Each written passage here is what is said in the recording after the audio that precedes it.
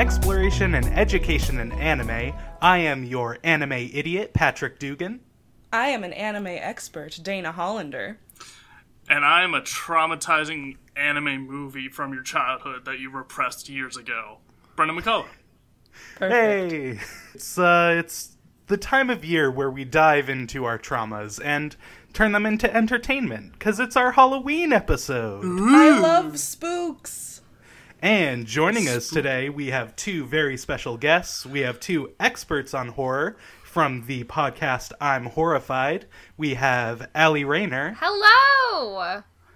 And Sam Buntich. Hi, you guys. Yay! Woo! We have friends. Ecstatic That's to rare be for here. people with an anime podcast. Great. It's unheard of. Every time I wrote horrified in my notes, I definitely, in my brain, was like, ding. Ah! We live for Horrified you TM. knowing our content. We do that in real life, too. It's getting annoying to our friends. Yeah. It's like when we heard about how Obi-Wan Kenobi in the Star Wars movies actually made the sounds when he was using his yeah. lightsaber. It's very Yes. similar. I mean, it's hard not to. Apparently Laura Dern in the newest Star Wars movie was also doing like the laser blast noise, like pew pew pew pew. Yeah. Like, she couldn't stop, and I was like, yeah, who wouldn't? Like, Yeah, I definitely would. Yeah, you're paying billions of dollars for special effects. You can cut that out. Yeah. Let them have fun. Yeah. So, speaking of having fun, I guess. speaking of We, $1 billion, ooh, wait. We have a new movie that we're watching. This is our first anime movie that we're going to be doing on this show, and it is Perfect Blue. This is something I was just searching for spooky Halloween things that we could do for the show, and this popped up, and I remembered forever ago I had a coworker recommend this to me, but I had no information on it. Does anyone here know anything about it before we go into it? Nope. I had seen cosplay of it, but I didn't ever look up what it was, so not really. Gotcha, one of those, I know it exists, but Yeah. nothing beyond that. I know it's an unsettling anime movie from the 90s-ish era, I think 97 or so. And that's about all I know. I know people are very, like, disturbed by it. It's not just, like, basic, like, jump scare horror or, like, monster movie. Like, it's an unsettling movie. I didn't know it was Yeah. from the 90s, but that makes me excited. 90s But yeah, kids will remember this. I gave it a quick Google search. Sam, did you give it anything? No, I'm not even 100% on what anime is, so Yeah. it's really going to be a journey for me. Perfect. This would be great. You're in the right place. We are working with the same level of knowledge, so Yeah. that's good. Oh, perfect. So yeah, do you, Allie and Sam, do you have any experience? Did you watch anything growing up? Because I know my experience going into the show was mostly whatever was on TV when I was a kid, and said, this is a cartoon, that's fine. Yeah, is Pokemon an anime? Yes. I Yes. mean, yeah. Then I'm an expert. Oh! No, that's I think not, that's still everyone's not true. gateway. Still not true. Yeah, I watched some Pokemon. I watched some Digimon. Don't know if Hell anyone's yeah. familiar with Dabbled. that. But that's about it for me. I know. Yeah, I think I watched a little bit of... Well, I've watched some Miyazaki movies, which that's anime, right? Yeah, that Excellent. Yeah, and He says it's not, but I mean... It's in hotly debated. In my limited knowledge, it really feels like anime. But well, I looked it up and I was like, well, anime is just the Japanese word for animation, so I'm sure you've covered this on the pod already. But like, I was just like, okay, well then anything in that style, but that also seems kind of narrow-minded. But yeah, no, I didn't watch Pokemon or any of Dragon Ball Z was a big thing at my school, but I didn't watch it. There's one other thing that I did watch that I loved when I was a kid, but Cardcaptor Sakura? I don't think Sailor so. Moon.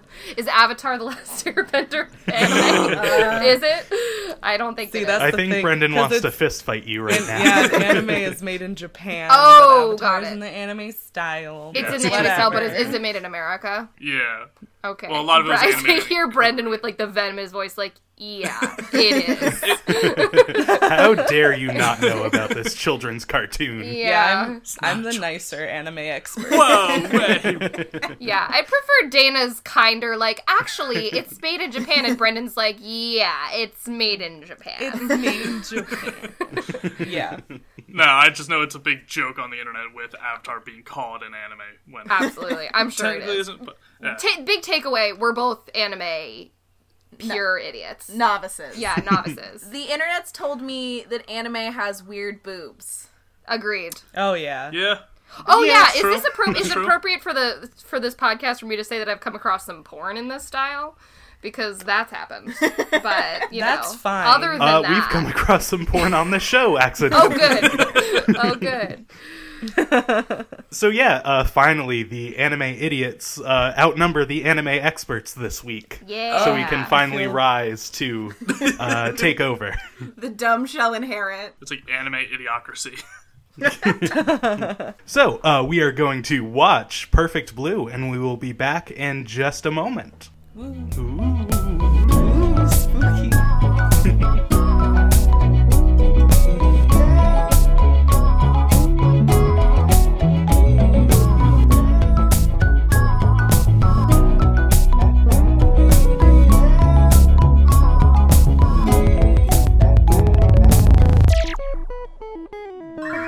Okay, we just watched Perfect Blue, and I want to sit in a bathtub and scream in the water. Dirty. It's not a great feeling. Not a fan of this. Yeah, big yikes. Yeah. Big yikes. That's a good way of putting it. Many yikes. Content warning going forward. Lots of discussion of sexual assault. So, if that's a turn been off, I do not forewarned. blame you. Can I ask? Yeah. Can I ask an opening question? Yes. Sure. Why is it called Perfect Blue? Okay. Let's So, start here. I Yeah. actually looked this up, and Oh, I don't know okay. if we should talk about it later. Oh, or, we can talk about it later if it Yeah, makes it's kind sense of- in some way. Yeah, it kind of ties into like color theory and stuff. So Oh, Okay. Dana. Yeah, that's it. Oh my goodness. yeah, that was one thing that people discussed in like the ending explained video that I watched, which I definitely what I didn't watch that. What? I understood What? it. No. No, Totally it saw was the movie. it was so straightforward. Yeah. Yeah. I love how Sam asks yeah. like an educated question, and I'm like, what in the fresh hell kind of pop group name is Cham? I thought it was at first. I thought it was Chan with an N, and I Yeah. was like, "That's kind of makes sense because that's an honorific in Japan of like a friend, Yeah. Like- Oh, that's nice. you know." Nope, it's Yeah. Cham. It's Jam. Wait, I think I got it. It's a mix between Chan and Jam. Like, this is a fresh jam. So it's Friend Chan. Jam. Jam with your friends, because Yeah. they're your Oh. friends. We'll start at the beginning and then see how far we get into explaining what happens, because Yeah. that goes off the rails real quick. Just Yeah, like I the have a feeling podcast. This episode is gonna be a little longer. Yeah, there's a lot to dive into with this. Yeah. Yeah. Yeah, well, you have double the extra dumb opinions over here, and we have a lot of notes in capital letters. I filled up 4 pages with Me notes. too. Oh, Jesus. I have 6. Please attach my Google Doc to this podcast episode. Yeah, like a big sticky note. That's about it. Just says Wow, no. working lean. Just says whoa. Yeah. I was swept up in the movie. I was just like, oh man, I sure don't like this. And then just kept spiraling further. Yeah. I would be swept up and then I'd be like, "Oh fuck, I have to wait." Pause, write down. Yeah, my notes at the end got lesser and lesser because every time I looked down to write something down and looked up, they were in like a new location, and I was like, "What? What happened? Oh Yeah. God!" Yeah. It's like, what? She's waking up again? Where are we? It's the Again? third time in these 2 minutes. I think I wrote at one point, stop revealing. Like, that was just a thought I had. Too many reveals. So yeah, let's start at the off. beginning with the ending performance of our main character, Mima. who is a member of this pop idol group Cham. Mamma mia. Cham. Yeah, I think we need like a cham horn. Do you know what I mean? Cham. I was a little confused. What was the level of fame that Cham had? Were they very famous? Were they entering the pop idol scene? Because she's she's willing to leave them for one line in a TV show. Yeah, because it looks like they're playing to a sparse audience of belligerently drunk older men, which is confusing to me if they're pop idols. I actually have a lot of knowledge in Japanese pop idols because I watched a documentary about it. It's very interesting. Ooh. But there are so many idol groups in Japan because that's just a way for girls to kind of springboard their way into fame or, like an acting career or like an actual music career, because pop idols aren't necessarily like, they're not really considered like musical artists, really. So every pop idol group kind of does have like their own following of older men. Oh, good. So but I can get into that later too. So idol doesn't really mean like they're actually idolized. It just is a stock term. Yeah. Okay. It's just a term. Sense. Yeah. It does mean that they're idolized. It does not mean they are famously idolized, as we see in this movie. That's a good way of putting it. I also watched just a follow-up comparing idol culture to this movie after, and it was saying that, idols are basically selling themselves as your friend, someone you look up to, like the perfect sister, the perfect daughter, the perfect pure girlfriend that you can give all your money in presents to and pay to see them and meet and greet. How could this ever go wrong? I have a lot of big notes referring to this later, so I'll get into it, but Dana's like, I gotta stretch first. Just get ready. Yeah. It seems like such a healthy culture. How could anything bad ever come out of that? Yeah. Because I was like, if they're so famous, where's all the security? And I was like, oh, no, they're just idolized, tweenage-looking girls, just dancing their hearts out, no security, men everywhere. This is great. Let's keep going. Wrong with that. Well, there was security. We do see, like, in the very front row, the guys crouching down in the black jackets with, like, the yellow armbands. Oh, yes, that's Those true. were the security. But I think they were, like, either volunteer or, like, security for the venue and not, like, definitely not the top brass. Yeah. Not pulling their weight, as we see, because some hooligans start to get rowdy in this crowd, harassing the performers, throwing stuff on stage, and getting into fights in the crowd. Youth. But luckily there's the spookiest guy I've ever seen. Oh my god. And The he creeper from the breaks up Scooby-Doo the cartoon. fight. Thank God he was there. Well, we also see earlier he's like holding his hand up, kind of holding Mima in like his hands, like, kind of like really encapsulating his entire character like within that one shot of just like you know who this guy is, and it's not good. Yeah. You don't like him.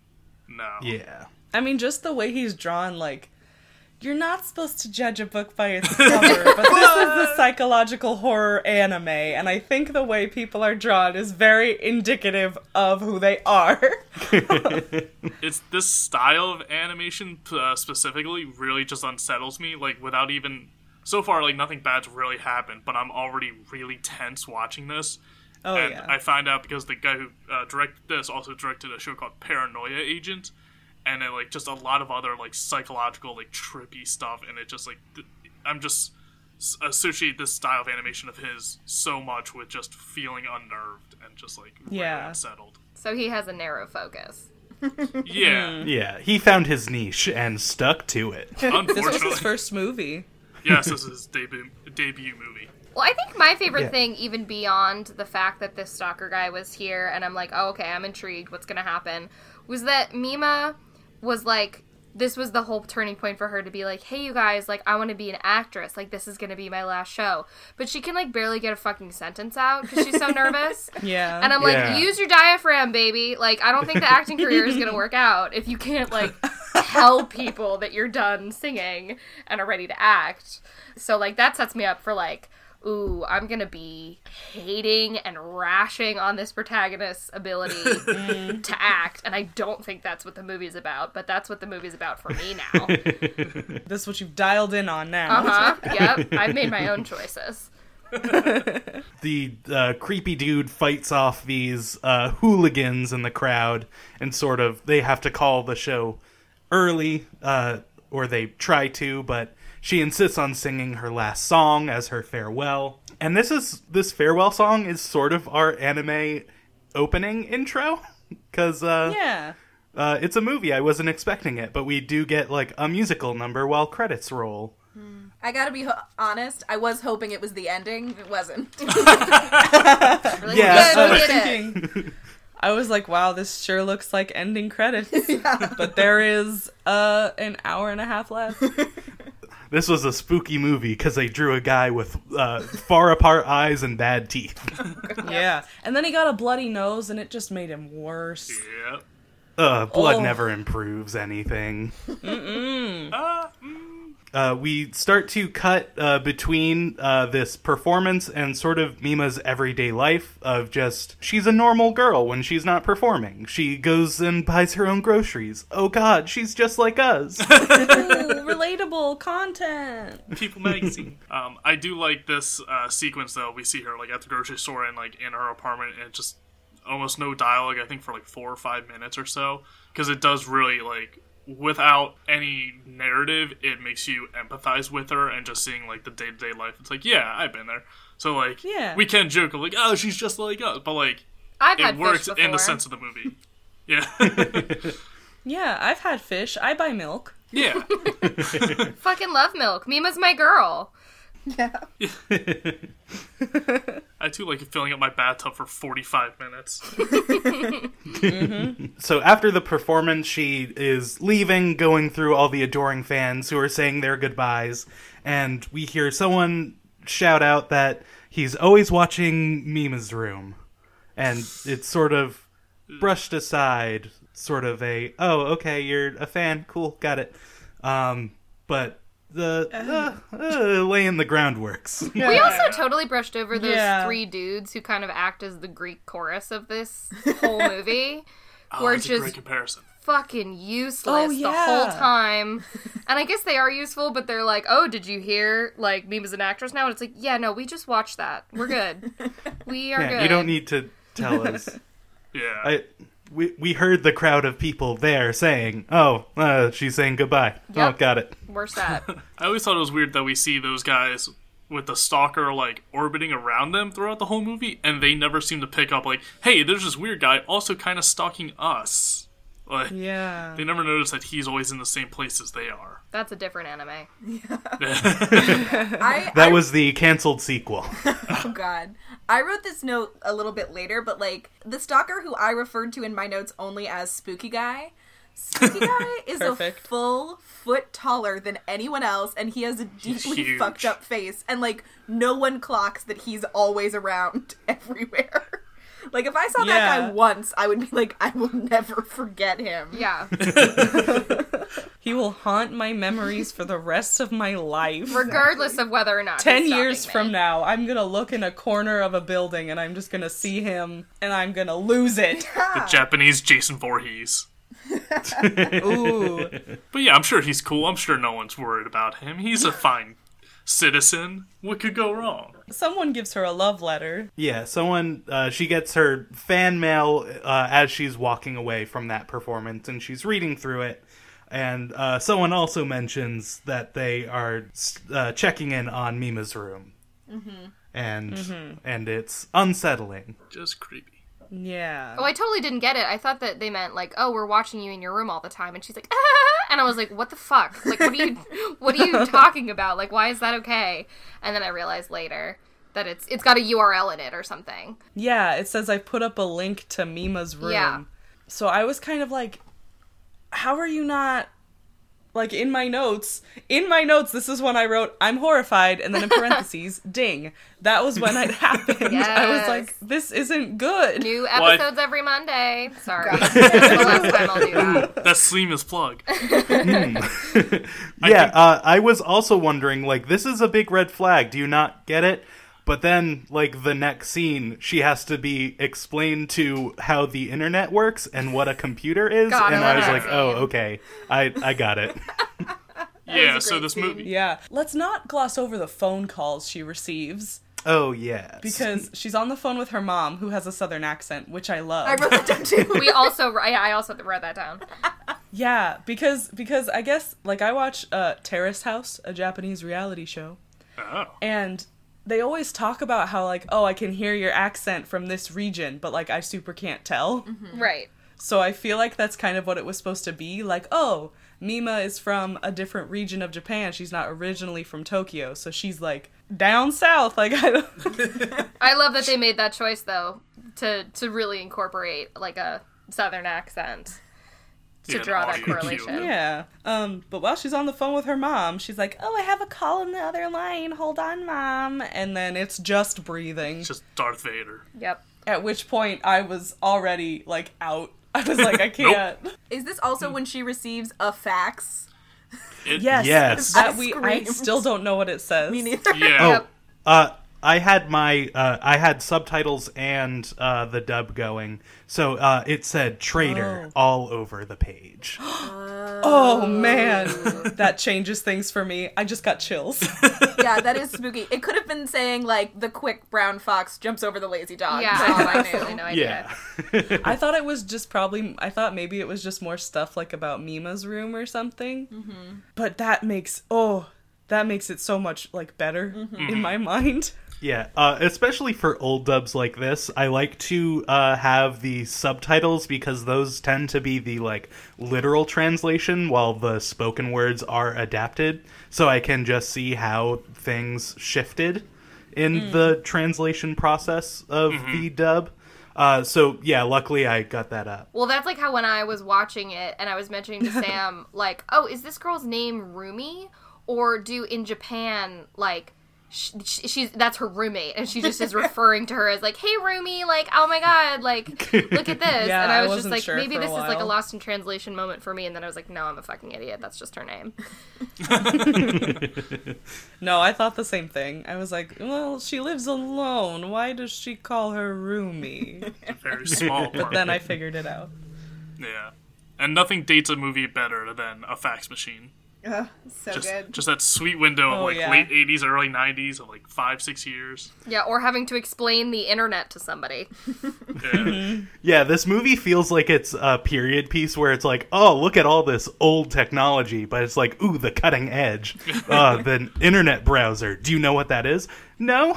Do Yeah, I 'cause- double clip? English, please. She says at one Oh, point. yeah. While Japanese, speaking please. Japanese. Yeah, this movie came out originally in, I think, 97, and then in the US, it came out in, like, 99. So yeah, it's very... celebrating its 20th anniversary next year. Oh, jeez. Oh, Boy. God, that was 20 Yeah. years ago. So, yeah, she gets this fax, and then the next day, is she on set for the... We find out it's a TV show, but I didn't find that out until, like, the very end of the movie. Oh, yeah, she's... Is it a TV show or a movie? It's a TV it's show. a cop drama. Yeah, because it's airing, like, as they're filming it, because a Yeah, later that's what I scene thought. happens during, like, when it's airing. Yeah. Yeah. Yeah, because in that first scene of them on set, they show the writer, and he's like, oh, I still don't know who the killer is yet. Gotta figure it out. Which would be catastrophic for a movie. But, Yeah, that's true. Just writing it as you go. Well, is it a spoiler at this point to say, oh, well, he never finds out because he gets super shot? That's... Is that later or is that now? Tragic. yeah, now, right? he eats it. I think it's later, though. I think it's post-rape scene. Yes. Oh, God. Yes, It because I is. think that's initially what causes his death. Oh, is because, a yeah, turning there's the, point it's in the the film. backlash from Yeah. him writing that. Right. Yeah. Yeah, exactly. I don't know if it was intentional, but the show he's writing is called Double Blind, and then both of his eyes are Blind. stabbed out. It's called Double Bind, which actually... Fuck! Okay. Never mind. You were so Dana's close. like, excuse me, but could you just go fuck yourself for 1 minute? I don't know if any of you know what a double bind is. No, I don't. Great. It comes into play a little later, but I'll just explain like the general thing of it now. A double bind is when someone is presented with two things that are impossible to do together, but they're expected to do them together. So That's pretty perfect for yeah. this movie then, because of the yes, I don't, again, maybe spoilies, but we've all seen it. Yeah, we've all seen like, it. neither can live while the other survives kind of situation. Well, so the main double bind that like I've heard of all the time is that women are expected to be pure and virginal, but that at the same time expected to be sexually knowledgeable. Right. So, if we think about it from like an idol perspective, That's true. Yeah. that's exactly what they're expected to do. I've actually heard Bam. because J-pop and K-pop groups are getting so much more popular. Like I've heard in news and rumors, there was some K-pop group that actually two people got fired because there was a boy group and a girl group, and they started dating. And they're like, oh, okay, cool, you guys are dating, your contracts are done, you're fired, you're out of the group, and you're, like, dead to us. Because you have to promote that idea of, like, I'm single and could potentially be your dream girlfriend or boyfriend. Yeah, and I'm also pure. Exactly. I'm not, Yeah. doing anything dirty. Yeah. I think Disney has similar things. Like, because when we did an episode about purity rings on I'm Horrified, Sam was mentioning a little bit about, what did you say about the Disney pop Jonas stars? Brothers? Disney's trying to, because like they really lost out with Britney and Justin and all of them because they became adults and then they started singing sexy music that wasn't Disney brand anymore. So Disney couldn't capitalize on them. But now they have it like with the craze of purity rings. It was like this perfect, like, not only is Nick Jonas so hot, but he's not fucking. So, like, you don't have to be worried that he's a bad example for your kids. And, like, we can keep him even as he ages because look at this ring on his finger. It was, like, Disney's wet dream that people started wearing purity rings. Oh, his abstinence is so hot. That's, like, exactly what idols do. They do sign a contract that they do have to be single, and if they do have a relationship, it can't be public. Because, like Brendan said, they have to maintain this persona of, like, I could be yours, and I could be yours forever. I'm your girlfriend. Like, you can think that I'm your girlfriend, and that's okay. Like, that's what I'm for. Nothing bad will happen. God. It was a short doc. I'll post a link to it in the description. It was comparing idol culture to this movie, and they had an example of a girl group that was singing, and even artistically it bleeds in, where the lyrics were, I'm as pure as the day I was born, I will be pure while I'm still a schoolgirl, and I'll be pure forever. Yeah, and it's... Bye. Yeah, not great. Later days. So yeah, even beyond just their, like, persona, artistically, they're all about, I'm pure, I'm a clean virgin girl. Yeah. Ooh. So that's what a double bind is, and that's the name of the show she's on. I'm so glad that I have that soundbite of Patrick Dugan saying, I'm a clean virgin girl. Everyone make it your ringtones for me. Yeah, so she's on a show called Double Bind, and now we know what a double bind is. Thank you, Dana. Oh my god. Yay. You're welcome. We have experts here for a reason. I know, I'm so glad. Yeah. Just I'm like feel like I'm wandering around in the desert with this movie. We'll find a cactus eventually. Oh, that's sweet cactus juice. As So if yeah, that makes it better. in this, she has one line on this TV show, and her agents are like, "What the hell? She threw away a singing career for one line? That's bullshit." Okay, whatever. But on the set, she gets some fan mail, and in it there is a small explosive device that her agent opens and just destroys his hand.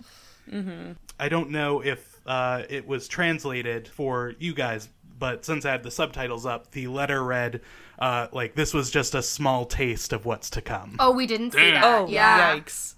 I had no idea. So yeah, this is the warning shot. So watch yourself. You miss your traitor. hand. you're gonna miss a lot more. Wow. Yeah. Well, that's what you get for opening someone else's mail. It's a federal crime for a That's a reason. fair point. That's true. He shouldn't have opened her mail. Yeah, he spends the rest of the movie in jail for federal crimes. This movie was funded by the Federal Postal Service. Yep.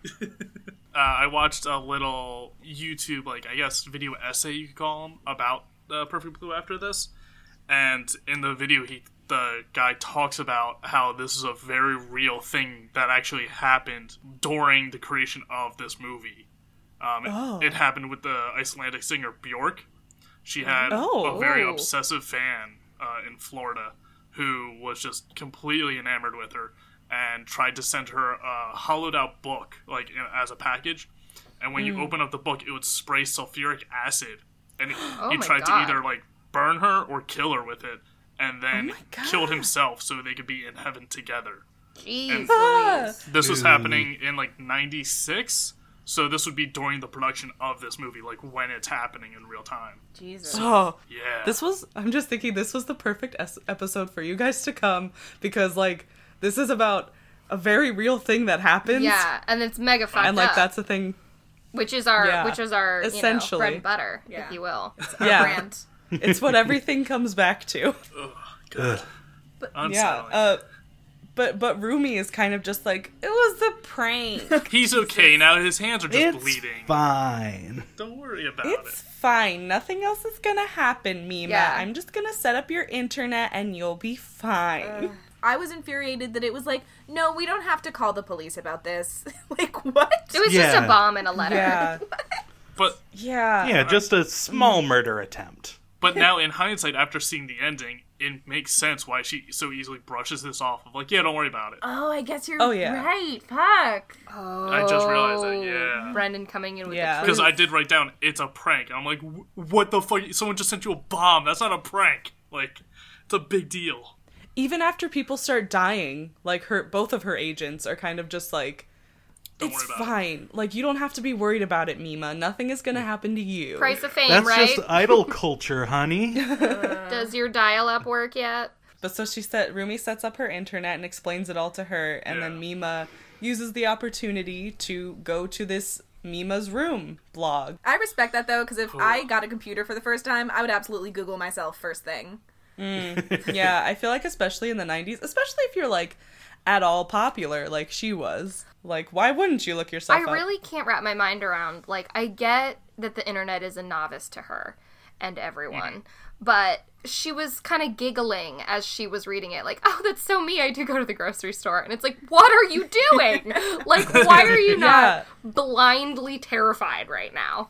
Do you know what I mean? Yeah, like, I it just was couldn't, like I couldn't wrap my head around how casual she was about all of it, but I guess maybe, you know, like, if the internet is new, she's like, oh, that's so cute, I love it.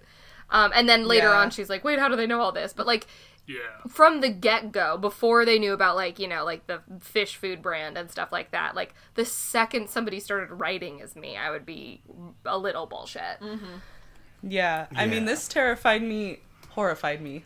Hey. Only Hey. because Ding. I had a few years ago, it was 2015, my Instagram was public and I received a text message from someone. It said, "Is this Dana?" And I was actually expecting a text from someone who didn't have my phone number. So I said, "Yes." And then they said, "Hello, my name is Billy. I follow your Instagram and I think you're really pretty." No. Nope. Yeah. No. So I said, "How did you get this number?" And he never texted me back. Thank you, Billy. But God. it was at that point I made my Instagram private, and it's public now because I cosplay and stuff, and, like, I like people to see it.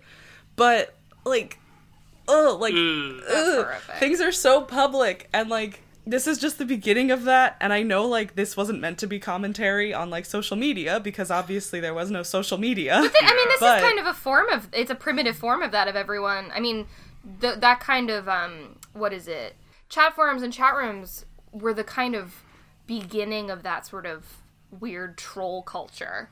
Oh, yeah. And so I think it totally ties into that.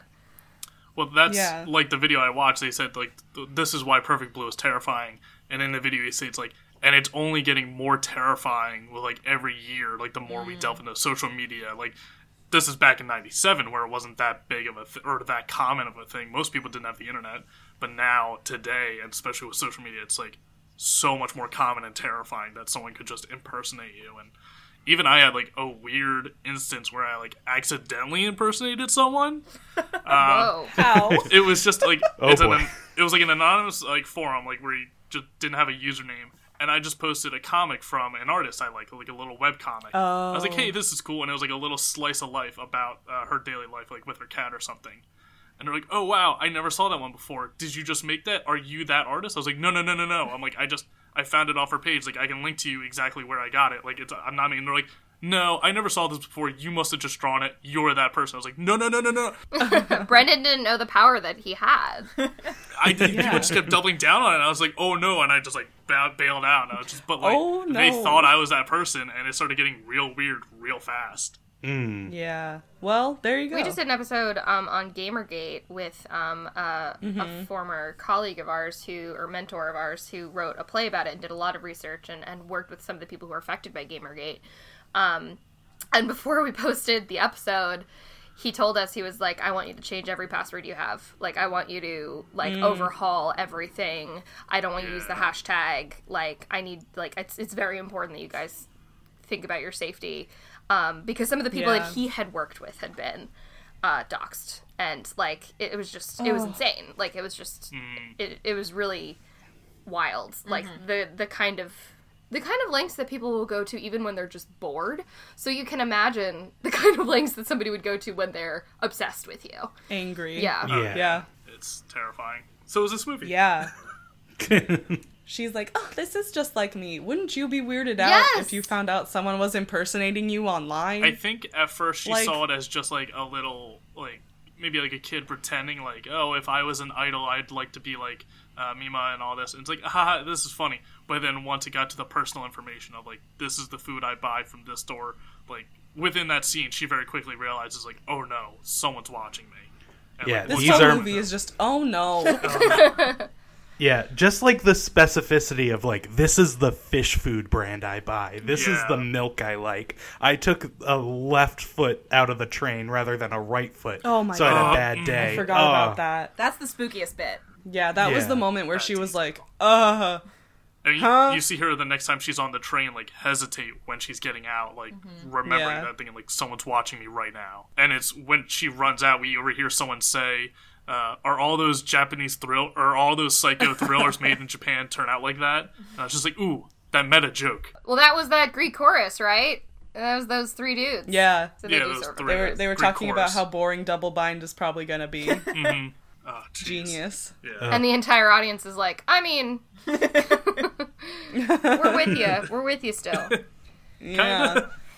Yeah, but now she's kind of like scared all the time. Yeah, no, I mean, I got into it at this point. I I would was be. ready to keep watching at this point, honestly, because I was like, I need to know how this plays Yeah. out. Yeah. I don't know at what point this was, but he was there. Spooky Man was there, and I just wrote, I don't like that guy. I don't like him one bit. Voice of the people. I don't like that Sam I Am. Yeah. Anytime I wrote him, like I didn't even have to call him Spooky Guy. I just knew who I was talking Him with about. a capital H. Oh god. Yeah. Yeah. I just wrote down CD for creepy dude. Nice. Perfect. Wait, I thought him was Powerpuff Girls. Also that. It's a pretty good corollary. Same energy. Tis the season.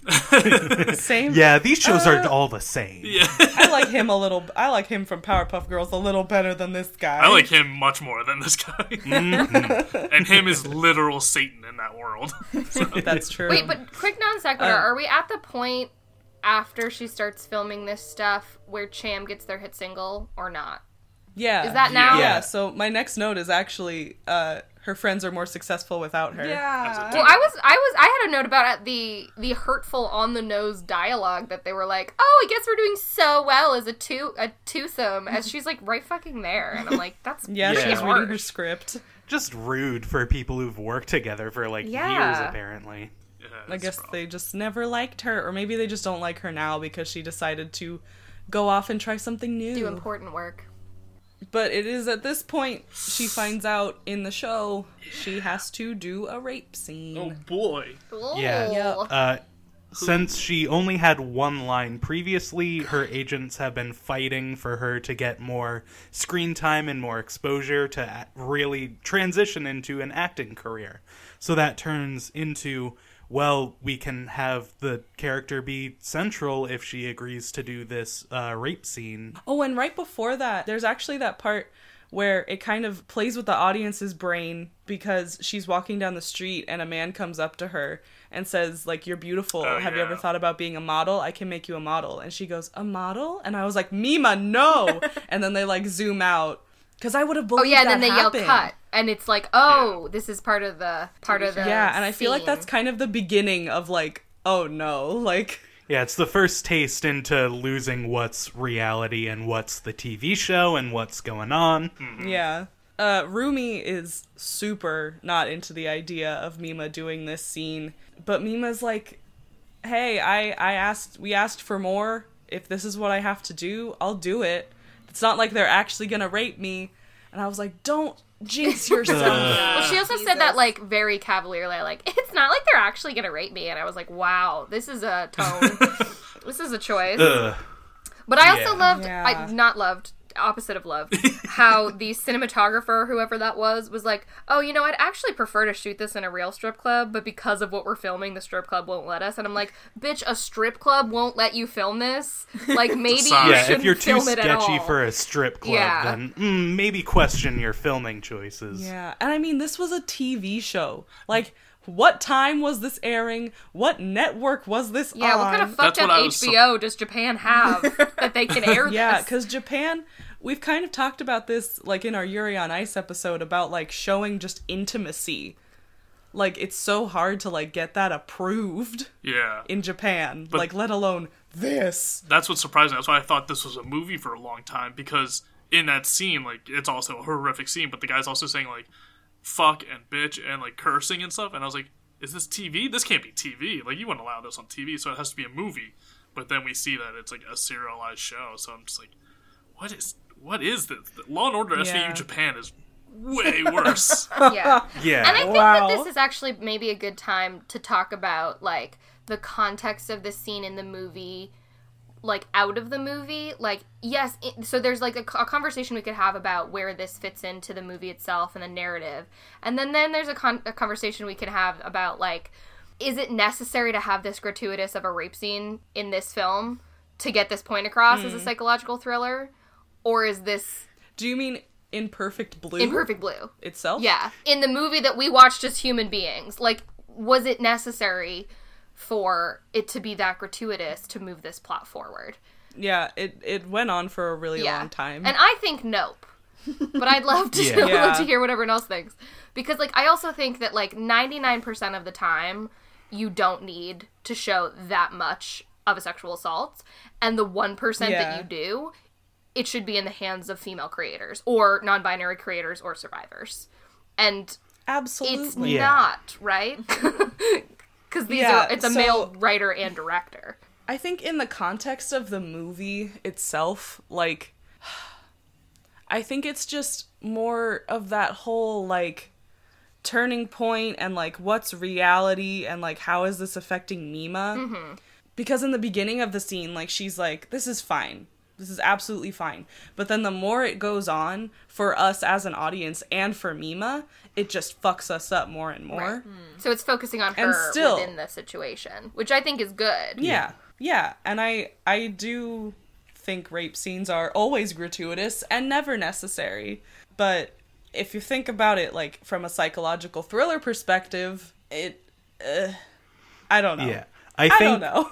Because there is definitely a way they could have done this scene to make it more impactful and less gratuitous. Yeah. I think that's what I was trying to get at, for sure. Yeah. We get shots, like, from her perspective as this scene is going on, and it really puts you in her position of, this is what I need to do as an actor now. And we understand that from just her, like, looking up at the lights and seeing the guy on top of her, and he's like, I'm so sorry. And she's like, it's fine. We're acting. But it's like, that was way more powerful. Like, that was way more powerful to me than, like, the kind of sexualized Seeing shots it of her happen. tits that were happening. Yeah, we Yeah. didn't And I was need any like, nudity. you We know- didn't need it to go on for 5 minutes. Yeah. Yeah. So those little pieces, and it's like later in the more actually violent sexual assault scenes, like there's still like sexy flashes of her body, and I'm like, all right, I'm seeing some Yeah, voyeurism you're- right now. Like, I'm just gonna put Yeah, that this down. is supposed like, to be like the horrific peak of the movie, and you're still using it to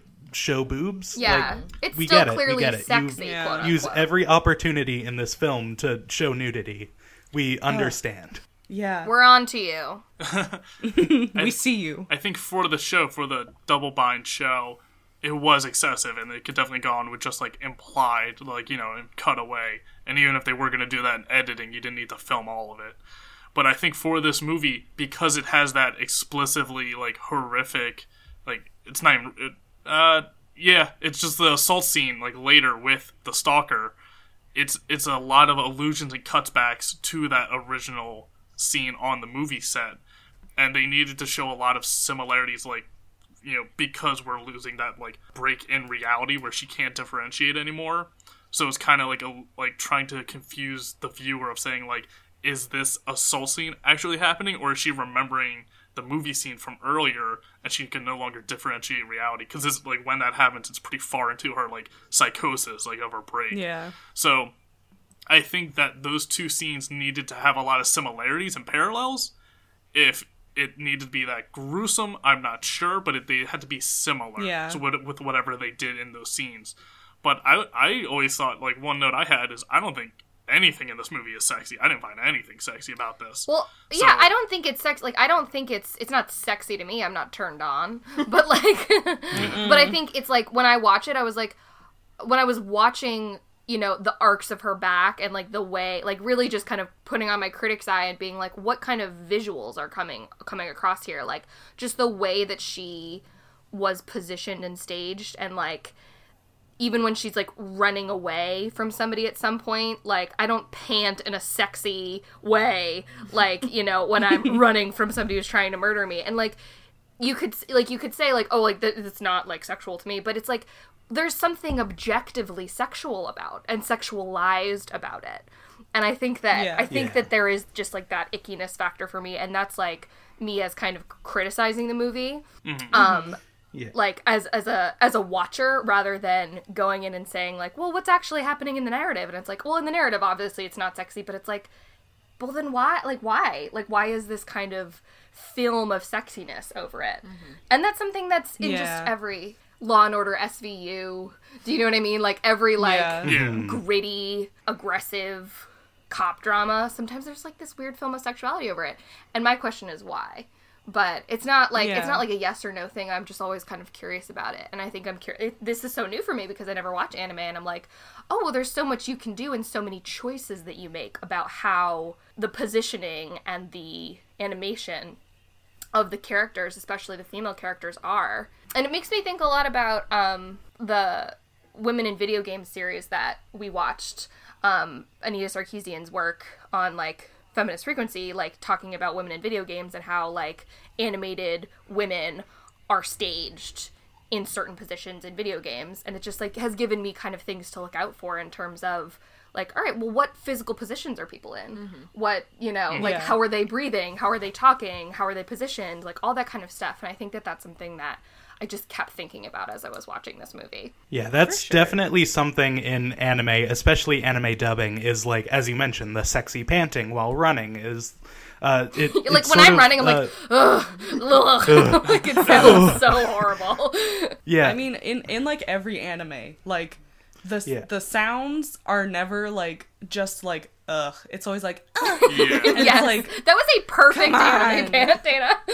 we just watched a very cutesy romantic comedy, and whenever the girl runs, it's very borderline sexual, and it's Very a moany. little bit disturbing. Give me your because best they're anime high pant, schoolers. Pat. I want to hear it. Okay. I don't want this. Oh, it's so good. red alert. That- I'm upset. Now I have There's two another ringtones. ringtone for y'all. Oh, shoot. That's kind of what I was thinking, though, if, like, this was bordering on that line of, like, excessively sexualized. I didn't see it, but I was also like I said, I was very quickly swept up into the story, so I wasn't looking at it with as analytical of an eye, at least for my first viewing of it. But I think this movie did it, unfortunately, more tastefully than a lot of anime does. Oh my god. We're bummed out by that. So let that be a warning if you want to watch any more anime. So, it's just like, this is done pretty well as far as an anime movie would go. So, unfortunately, there's a lot worse out there. No. Yeah. Well, let's move on. Oh, God. Yeah. Rumi's crying. Rape scene's happening. So Rumi's crying and leaving. And then the sleazy producer is like, why don't I treat you to a nice meal since you've been working so hard? And she's like, yay! That's right. That did turn out okay. I know. I was like, sure this is going to be have bad. Her nice meal. But I guess she just did get dinner. Yeah. And I was really worried. Yep, me too. Yeah. Once she returns to her apartment after this scene, she sees that, oh no, she forgot to feed her fish and they died. And this is sort of the breaking point for her, and this is where she flips out and has the delayed emotional response of going through this traumatic scene and just shouting and screaming, I didn't actually want to do it. I needed to do it. And sort of actually showing that this isn't okay. She's not happy having simulated rape on top of her. And she sort of destroys her apartment in the process. And then we see the fish are still alive. And this is just another psychotic break for her. And I think this is the first time that she sees, like, her Cham idol self, like, start to communicate with her. There's a very quick moment in the train where she's, like, looking in her reflection and pop idol Mima says, I don't want to do it. But that's super quick. But yeah, this is where she, like, sees her reflection in her computer. She comes in hard at this point. And she's like, I'm a pop idol, but you're just a whore. God. And I'm pretty sure that that's verbatim. Love it. I think that's an actual I think that's quote. a pull quote. Yes. We see Creepy Dude in his abode. Oh, yeah. Whatever it is. His closet. His little Wade closet. The rape scene has aired at this point, I suppose. Yeah. Because he's very mad about it. He is very unhappy. So he makes a blog post on the Mima's Room blog and essentially says that the Mima that's doing double bind is an imposter. I wrote this quote. The real Mima is writing this. No one likes a pop idol with a tarnished reputation. Ooh. Yeah, Yes. So he's very much disapproving of this career choice. He's writing that it's all the writer's fault for writing this horrific scene, and this is unbecoming, that the real Mima would never do this. Only an imposter would do this. Yeah. And this was the point where I started writing down all of the stuff about the double bind, because he says no one likes a pop idol with a tarnished reputation. And I think that's when, in my mind, it really starts coming into play, the whole idea of a double bind. So, yeah. This is the point for me, and I think it's supposed to be this, but, like, as an audience member, I started to get very confused about who was writing the Mima's Room blog. Because, like, sometimes it's, like, Mima's reading it, and she's like, no, I didn't write that. But then I want to be like, girl, you weren't writing any of it, were you? And then, like, sometimes the spooky guy is, like, reading it, but it looks like he's writing it, but is he? And then later it's like he's receiving a message, and I think it was on purpose to kind of have us all be feeling like, who is, like, the Mima in Mima's Room, and then, like, that's the big reveal at the end. yeah. His mouth, like, he'll be reading the blog posts back to himself, and they do it, like, in Mima's voice. But his mouth will be moving.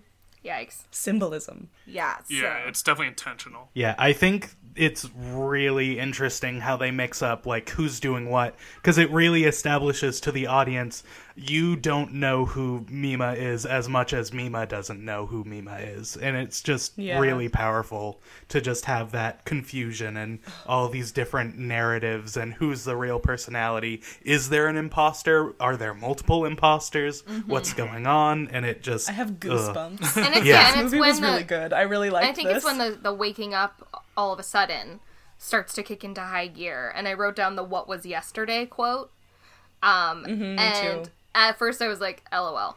And then I was also like, I was also feeling like, she doesn't know. Like, she doesn't know. She's like, you were here? I don't even know anymore. And I, as an audience member, I'm like, same girl. I have no idea where we are. So I think from a filmmaking perspective, I really was with her. Yeah, I thought there was like a glitch in the video. Yeah, with the cake. Like, because the exact same thing happened. And I was like, wait a minute. Hold on. And then Rumi was like, I was here yesterday. And I was like, okay.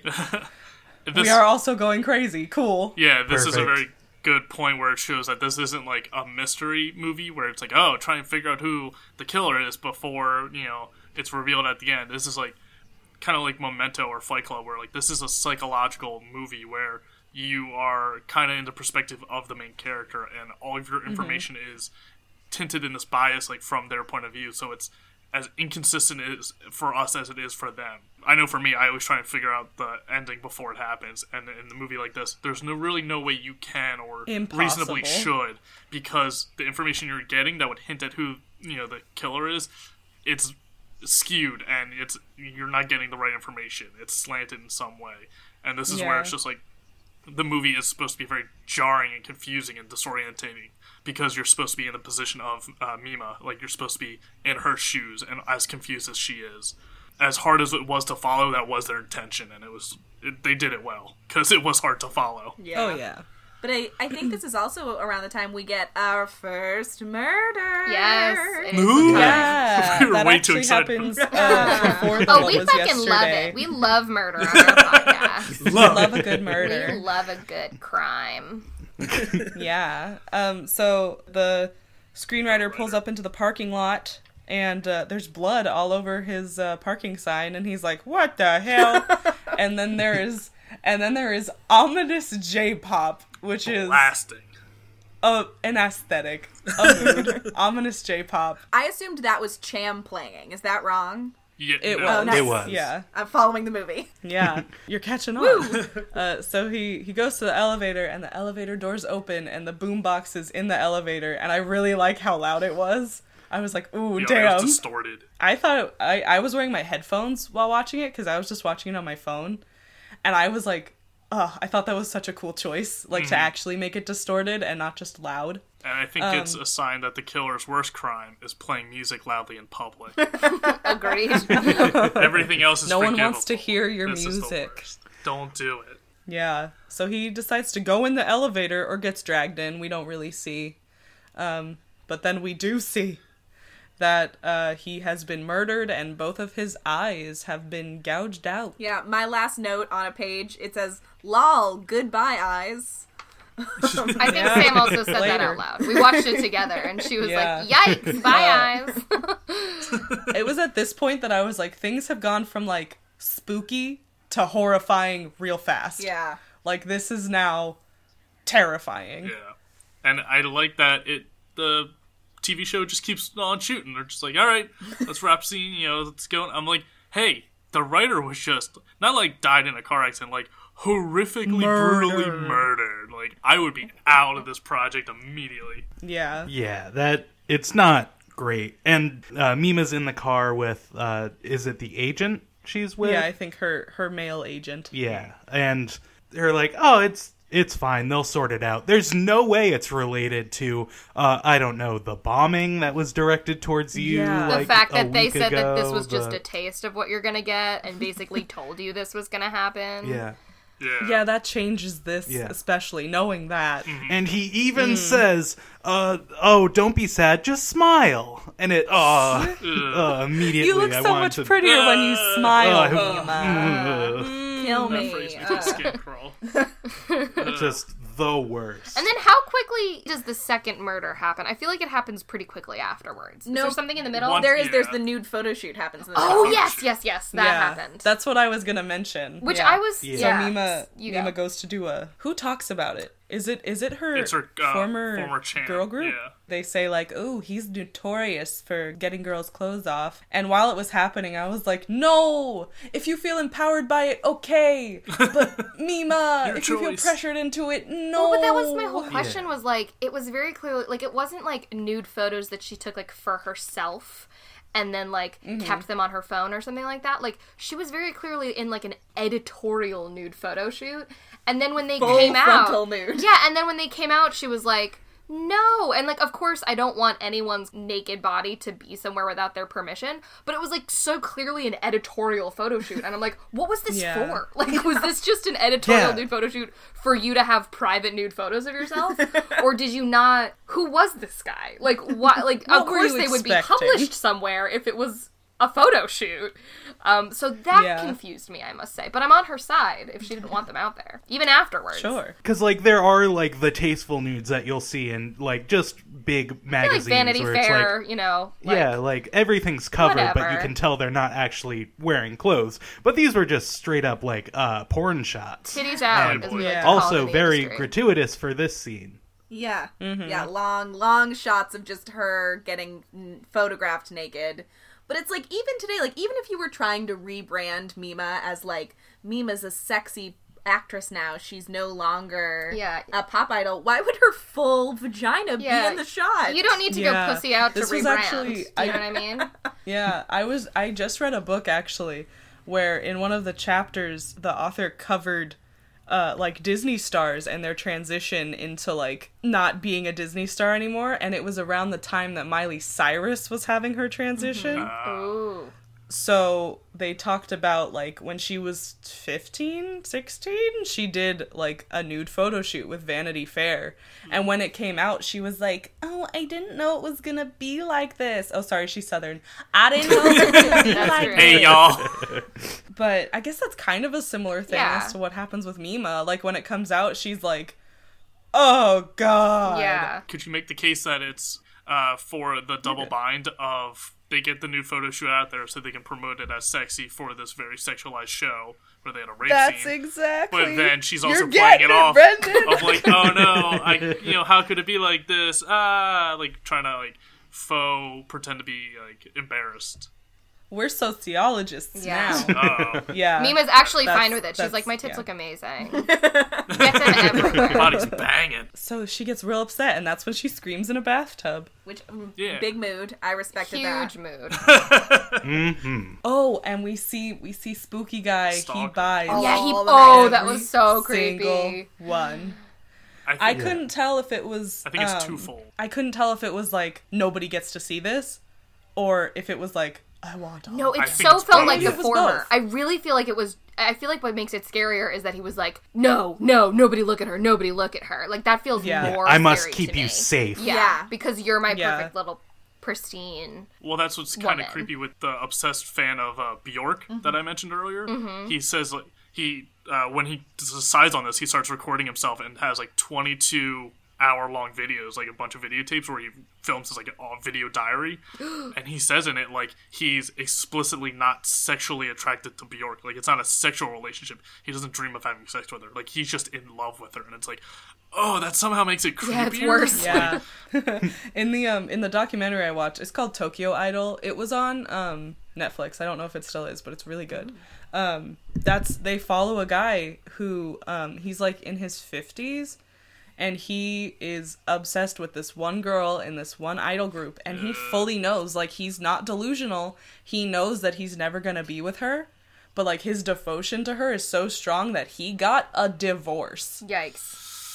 Ew. Or maybe it was either he got a divorce or he was in a very serious relationship of many years and they broke up. Sounds like somebody out there dodged a bullet, I have to say. Yeah, I was gonna say good for her. But so like that is part of it. Like they know, they're fully cognizant of the fact that they'll never be with them, but they're just like so devoted to them that they just devote their lives to it. Yeah, and going into even the creepy dude just buying all these magazines, in the video I watched, there was a clip of a fan who was saying, I've spent thousands of dollars buying presents and concert tickets and all of this. Yeah. I could have bought my own apartment, not rent, but bought it. But I chose to spend all my money on this group that I love so much. That's kind of like stan culture now. Like I follow a girl who is a Trixie Mattel stan, and like I see all of these tweets that she likes, and like these people, they say like, oh yeah, Trixie Mattel messages me like on Twitter and stuff,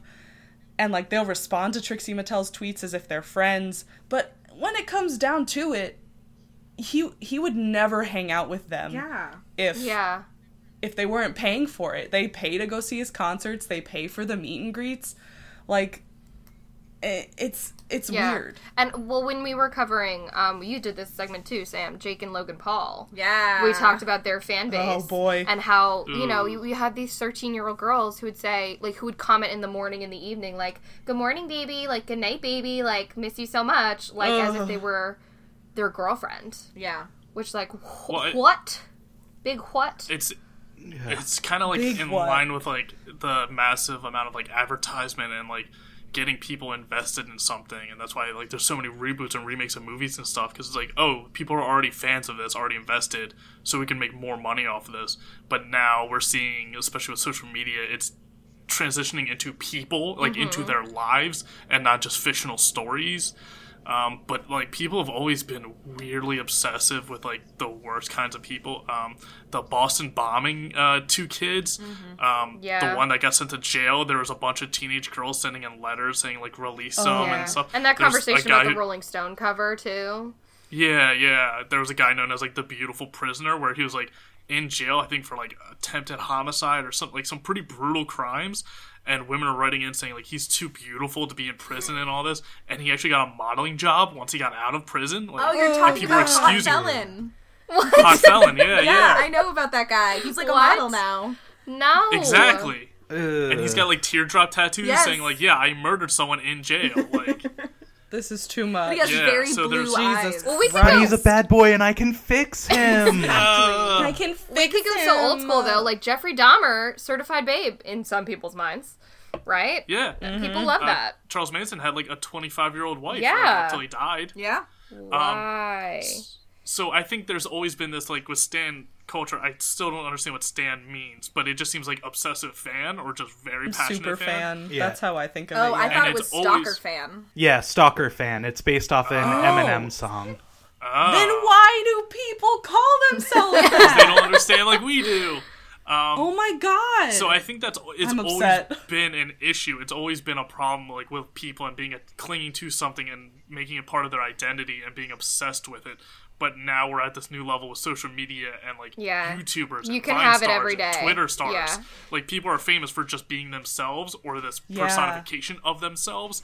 And now people are even much, much more being obsessed with this avatar people, curate and, customize to fit the exact need and mold. Right. So, like I said, with more social media, this movie's getting much, much more relevant with every passing day, and it's terrifying. Well, like, if somebody's daily vlogging, tweeting, Instagramming, they have a Facebook page, I would interact with them more than I interact with my mom. Do you know what I mean? Like, if I'm following them. Like, I would have way more interaction with them than anyone else. Yeah, they feel very available. Yikes. They're not actually. They're never gonna talk to you, but you can imagine that they will. And that's what you hold out hope for. Or get a hobby. Take a nice brisk walk outside. Knit a sweater. Do anything else. Yeah. Anything else. Can we talk about the second murder yet? Perfect. Can we talk about the pizza murder now? Let's just wrap up the narrative because it gets so non-linear, so distorted between fantasy and reality. Let's sort of just briefly summarize the end, just so we can talk about everything together. So we're not trying to get back to it. This is an enigma of a storyline, so I don't want to spend 8 more hours pretending to know how. Yeah, it Pat, goes. give us a clean wrap up. All right. She goes to the radio station where the Cham girls that are still in the band are doing a little radio show saying, hey, come to our show.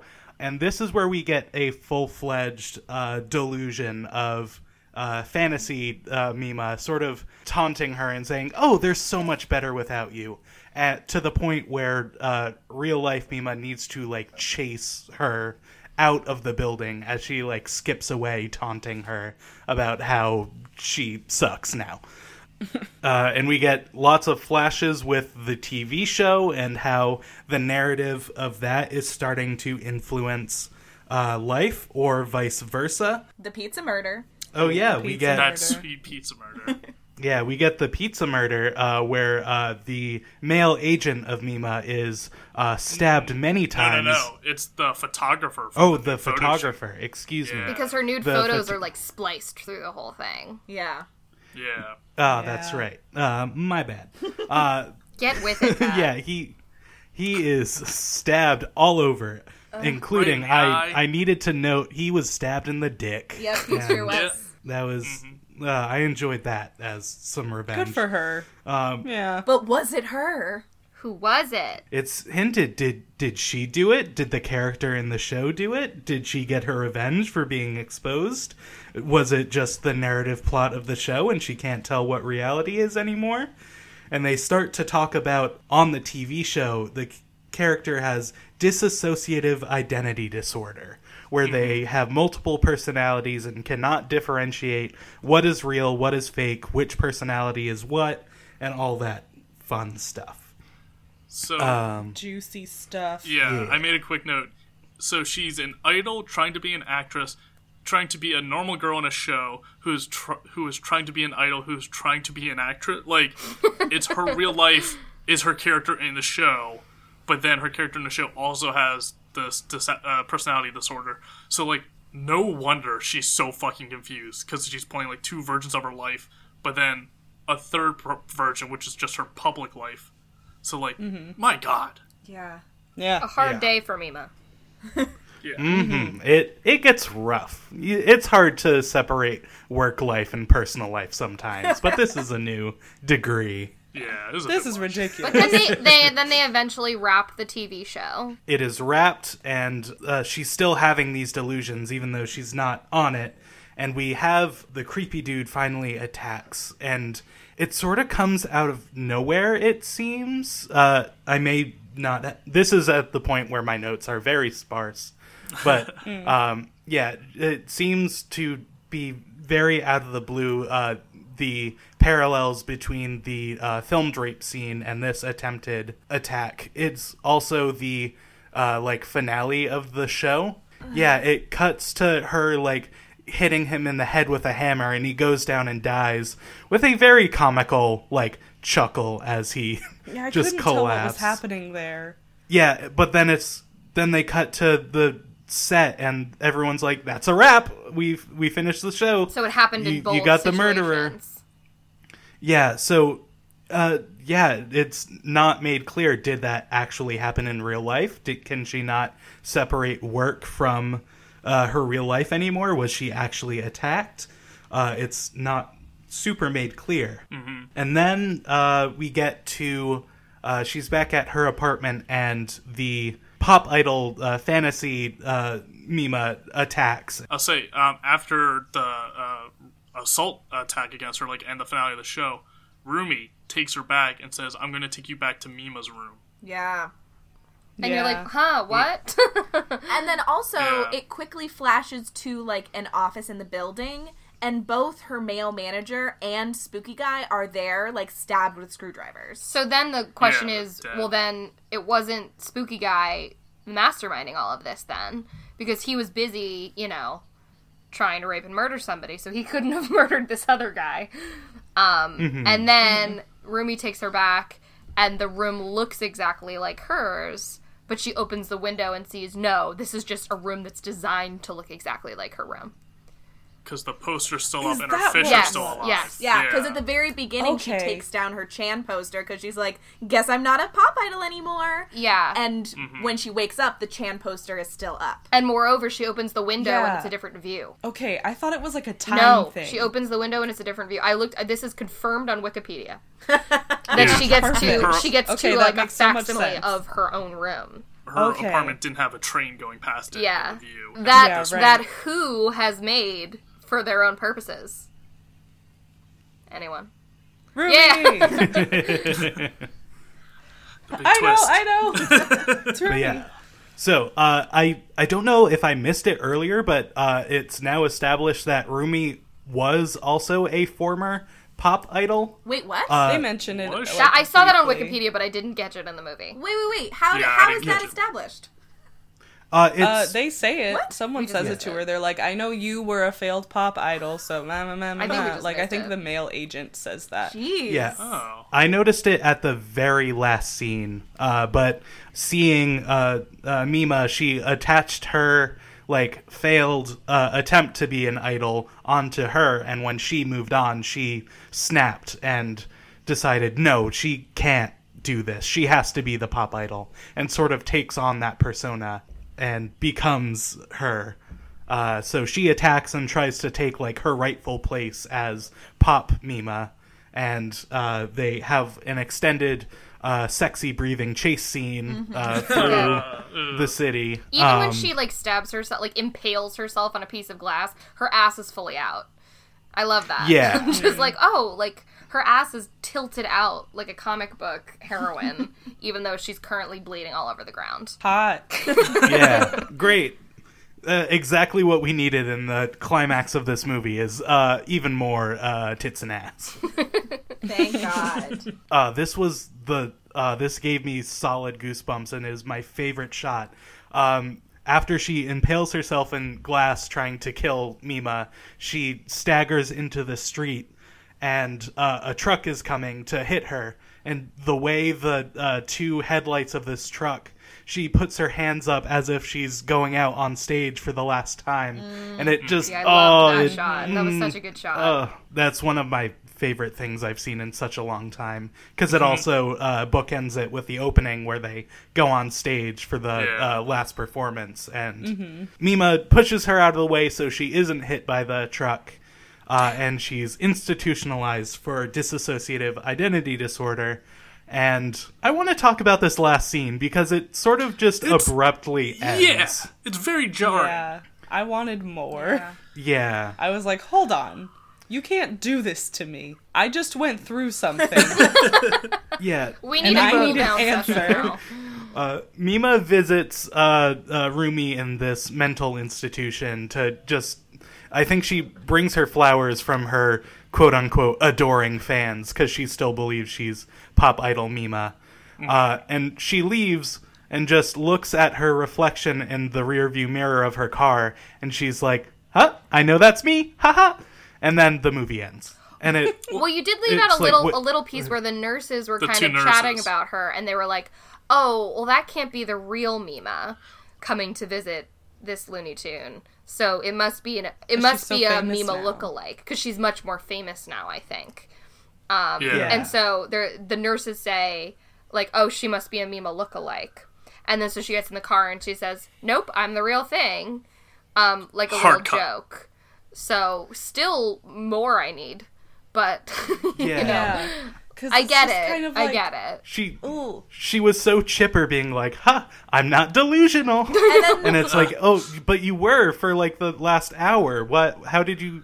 I know time has passed, but for me it's been 30 seconds, and I need more time than that for you to already be chuckling about the trauma you put me through. And the music is so happy at the end. Like, she's really like, so nope, upbeat. It's me. And then it cuts to black and music like, da-da-da-da-da-da-da-da. I was like, where am I? Yeah. I think it's probably supposed to be that unsettling, where she just kind of figured her shit out, and we're just kind of like, hold on, did she, or is she still kind of nuts? But during the final chase scene, there is like a moment where Mima like looks into the reflection of a window on a building, and she like sees herself, and I think that's supposed to be a kind of like moment of like, okay, this is me, I know this now, because I know now that the pop idol Mima was just Rumi trying to make me crazy. Yeah, then we see Rumi behind her, like, looking like idol Mima, but then in the reflection, it's Rumi running and sweating, like, panting. But what we see is the idol Mima, like, bouncing around, floating. So, yeah, I think that was her way of saying, like, you know, the one in the reflection, like, Mima's now, like, now it makes sense to Mima, so now she's gotten a hold of her, like, own mental stability. So I truly believe it's actually a pretty straightforward, quote-unquote, happy ending for her, but I call bullshit. I wish it was way more fucked up. I wish she got into the car and then, like, pulled on, like, a fucking pop star wig and, like, the glass shattered or something. Like, I wanted more. I was like, I'm already so fucked up over this. Now. Like, I just want to go out on a full crazy note. That's what I'd prefer. Yeah. I think they kind of knew that's where a lot of people were expecting it to go, because the last, like, 40 minutes of the movies were just so disorienting and just, like, unsettling. And they're like, how do we subvert expectation even further? It's like a hard cut with very upbeat, happy music and just, like, a one-liner. And it's like, no one's expecting it, and now I feel like teased. I feel like I was, promised something, and it was just yanked away from my hands. Like at the last second, it's just like, huh. Yeah, here's a shot God. out of left and, like, field. Everything works out. Yeah. Yeah. So it's like, if And the whole curtain. movie wasn't enough, here's this. This is me speculating wildly, but I guess it may be a comment on like idol culture of like, even though we know all this fucked up shit is going on, at the end of the day, it's a upbeat poppy song. It's a happy girl smiling at herself in a mirror, and it's just quick and easy. So I don't know I never if thought that's of what that. they're going for, or I like that. Yeah. I'm gonna go with that think because that's that's- more yeah. satisfying I like it, than Pop. just, it's over. I 'Cause, win. Yeah. Yeah. Yeah, the thing that I noticed that like gave me some narrative satisfaction is like throughout the movie, Mima is driven by like her male and female managers. Like she's always having to like, oh, I'll go get them to drive you home, or like, oh, you drive Mima home, and I'll da da da. And in the final scene, like Mima gets in the car and she's driving herself. So I thought maybe that was like Yeah. a metaphorical thing Yeah. about like she was letting She has her own agency. yeah, she was letting all these people control her. They did end up all dead, but like she So it works out. she now at least feels like the confidence to drive herself, both literally to see like this old friend of hers who went crazy, and metaphorically drive herself to like the next thing. She feels confident in who she is, all that good stuff. Yeah, she literally had the patriarchy that forced her to do stuff killed. Yeah. And now she can take control of her own life. And you know what? I'll take Yeah. it. An afternoon well spent. Yeah. So actually, now I can answer why it's called Perfect Blue. Finally! Ooh. Here we go. If you notice throughout the movie, there's not a lot of blue. It's a lot of red. A lot of pinks. Yeah. Like I was watching a video, literally it was like it's called the use of red in Perfect Blue. Ooh.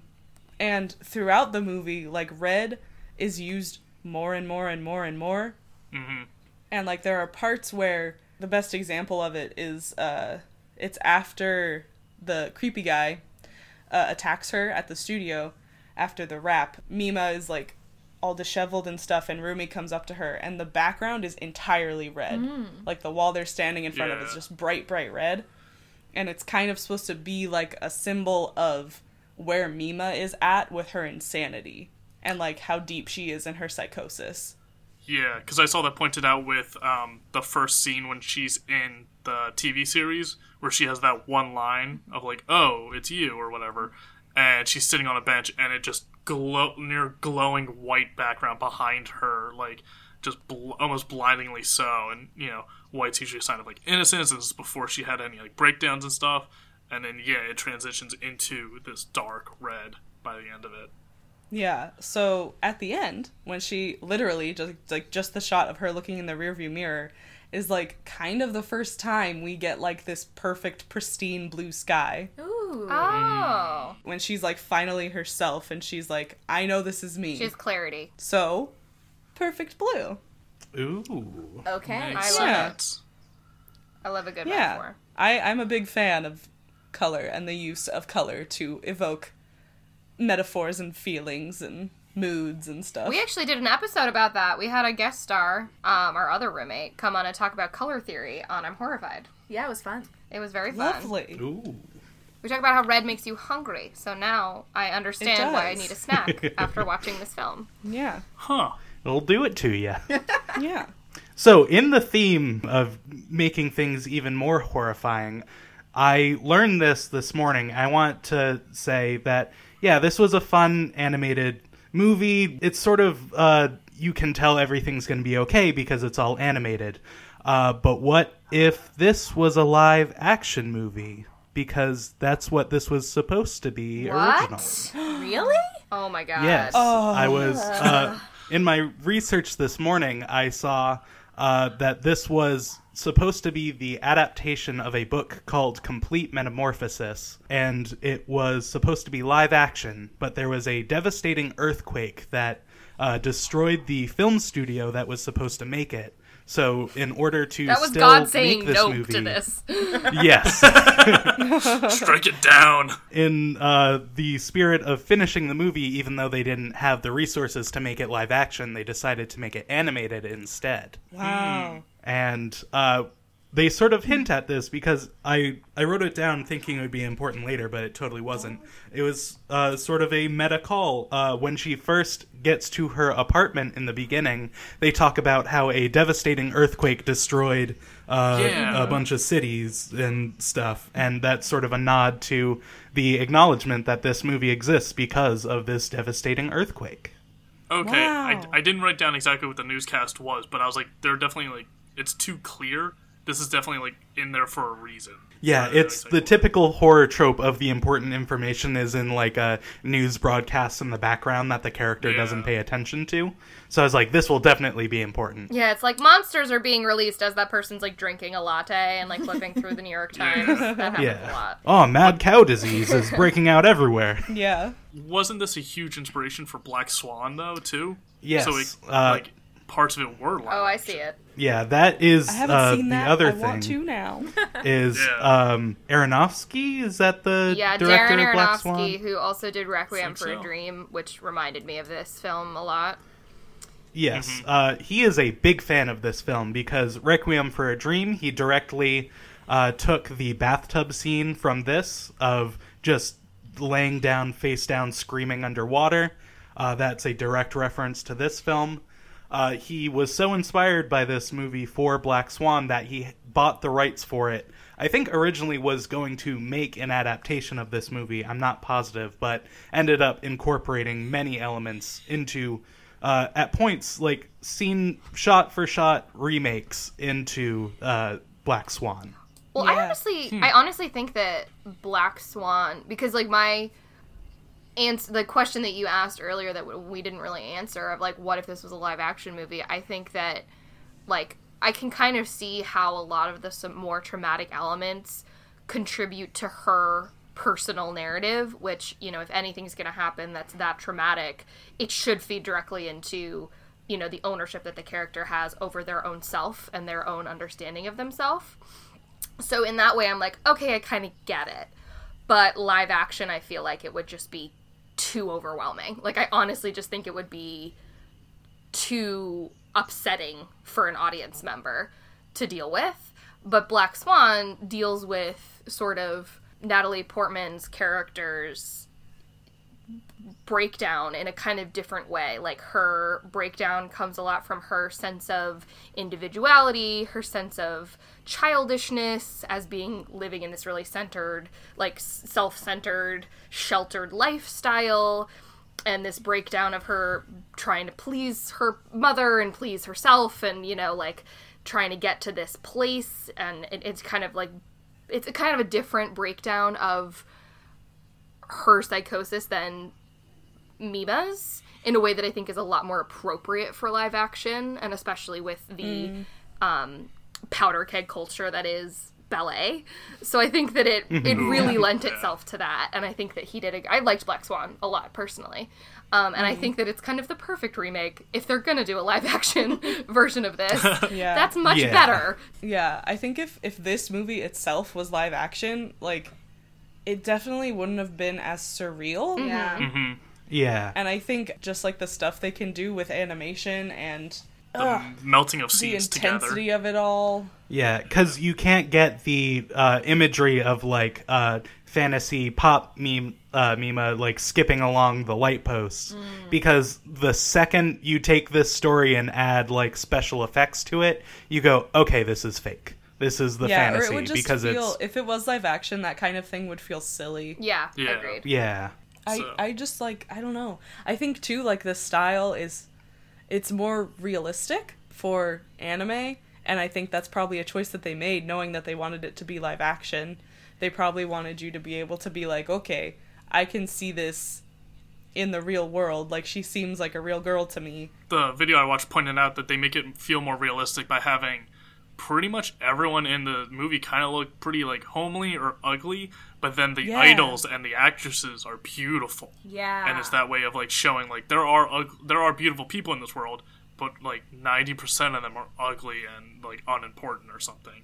And that's, like, a subtle way where you don't really pay too much attention to it, but it does fill in a lot of pieces in your head. That's real. I found myself thinking that because usually when you watch a cartoon, like, everyone's just kind of generically hot. and that's just like the Yeah. background world is just, and that's true also like if you watch TV shows on CW or like any of that, it's just like, yeah, there's a lot of generic hotness happening. Like the janitor's hot, like the lunch lady's hot. It's fine. But like this was a movie where I kept thinking like, oh, their eyes are weird. Like, oh, their teeth is weird. I like, also found it very interesting that Rumi was very purposefully like fat. Do you know what I mean? Like that was kind of visually like she was stuffing herself into that costume, and I think that there was this element of, you know, like, just because society has indicated to us, like, oh, that is not young and beautiful, like, that is a departure from the norm of beautiful social standards, and so I feel like there was definitely, like, a contrast there between her, Rumi, trying to be Mima. How much I like that choice, can't say. I don't really, but because it just seems so tired.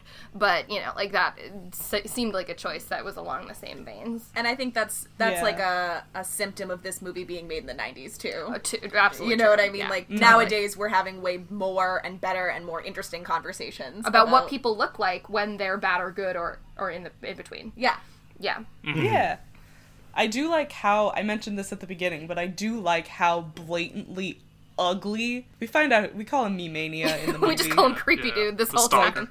Yeah. Like how blatantly ugly he is, because everyone else, they're like homely and normal looking, whereas he is just He's yikes. But I also- tall, lanky, disheveled hair. He's got like a glassy fish eye, bad teeth, like very gray and like gaunt. Like he looks like a zombie. But I also got a very, like, Frankenstein's monster vibe from him, and not just because we watched Young Frankenstein yesterday. True. Because I honestly, he wasn't the antagonist. Rumi was the antagonist. No. And so he was the ugliest, but I feel like he was more of a childish pawn of Rumi's doing, because Rumi was the one who was saying, and that doesn't, you know, negate the fact that he tried to rape her and is a bad person objectively, but like I definitely think it was an interesting choice for like the greater evil to be not aggression or desire but jealousy and envy.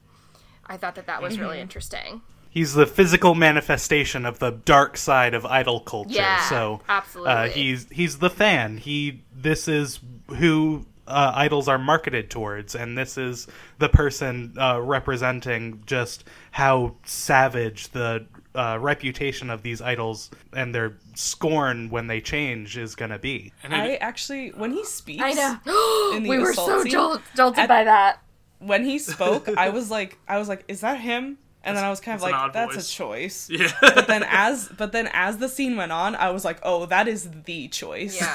Because like It fits. I was thinking about, in my mind, I was like, could they have gone deeper? Like, what else could they have done with his voice?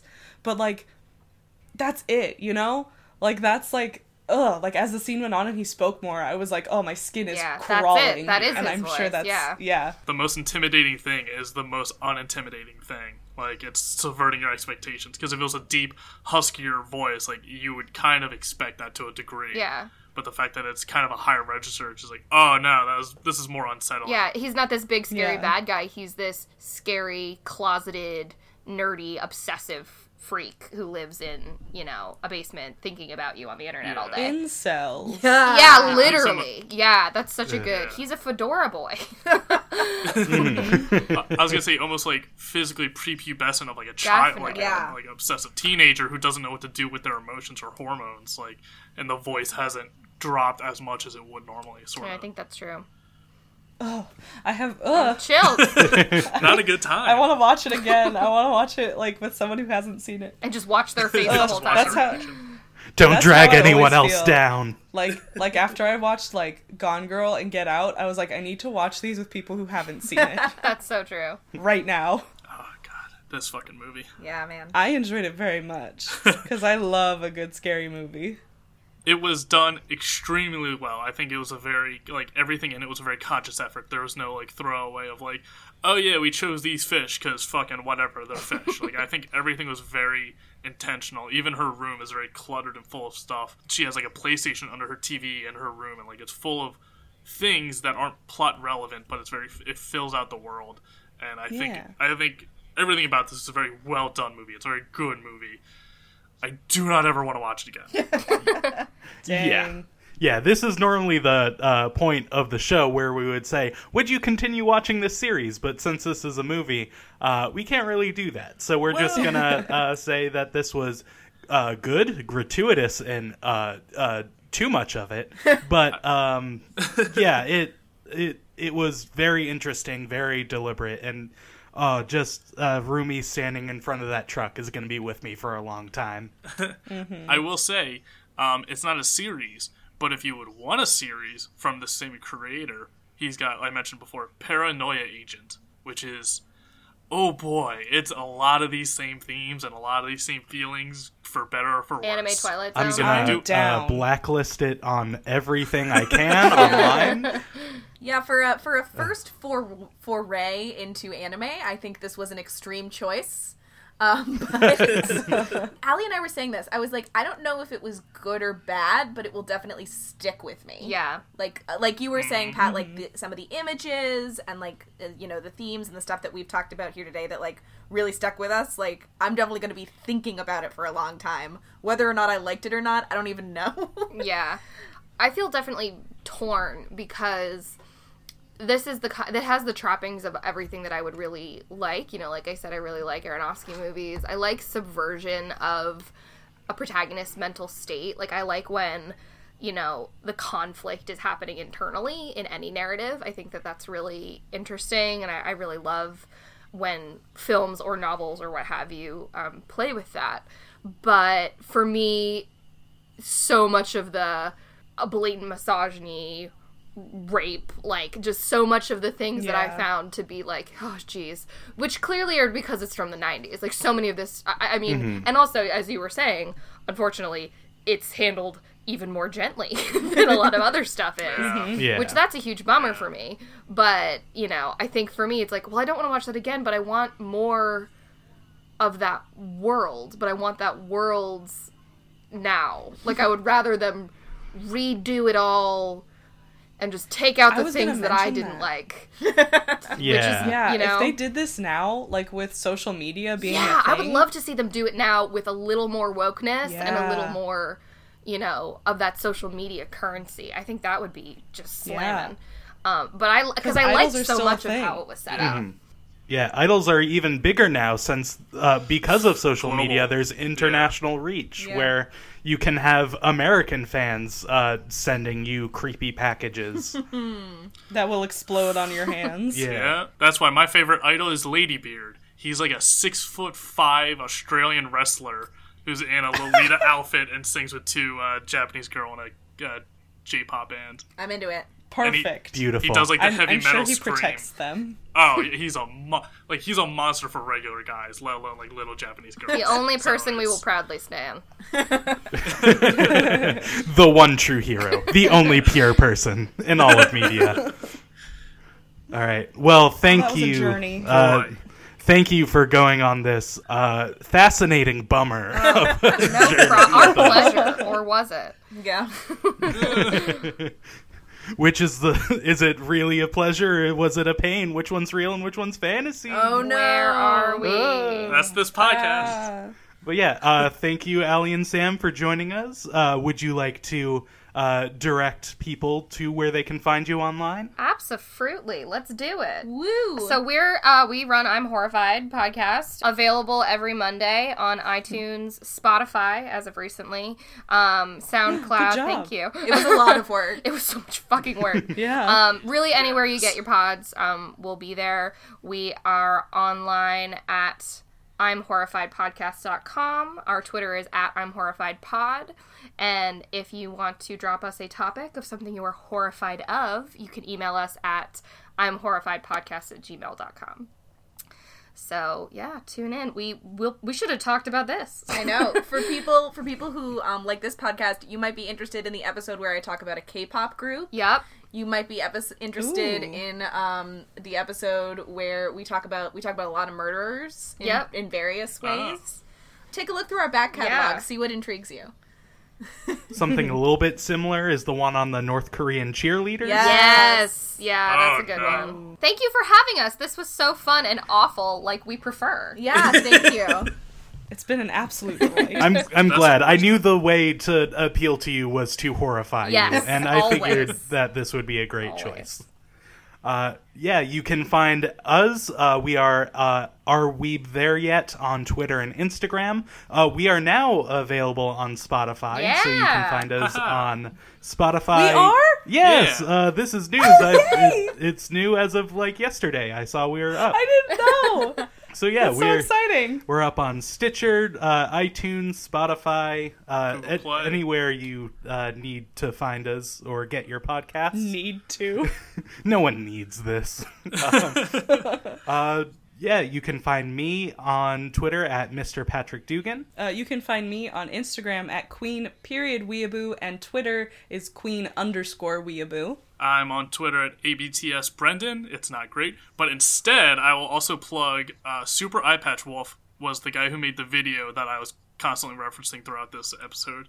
And real quick, Scrutchy Movies, STRUCCI Movies.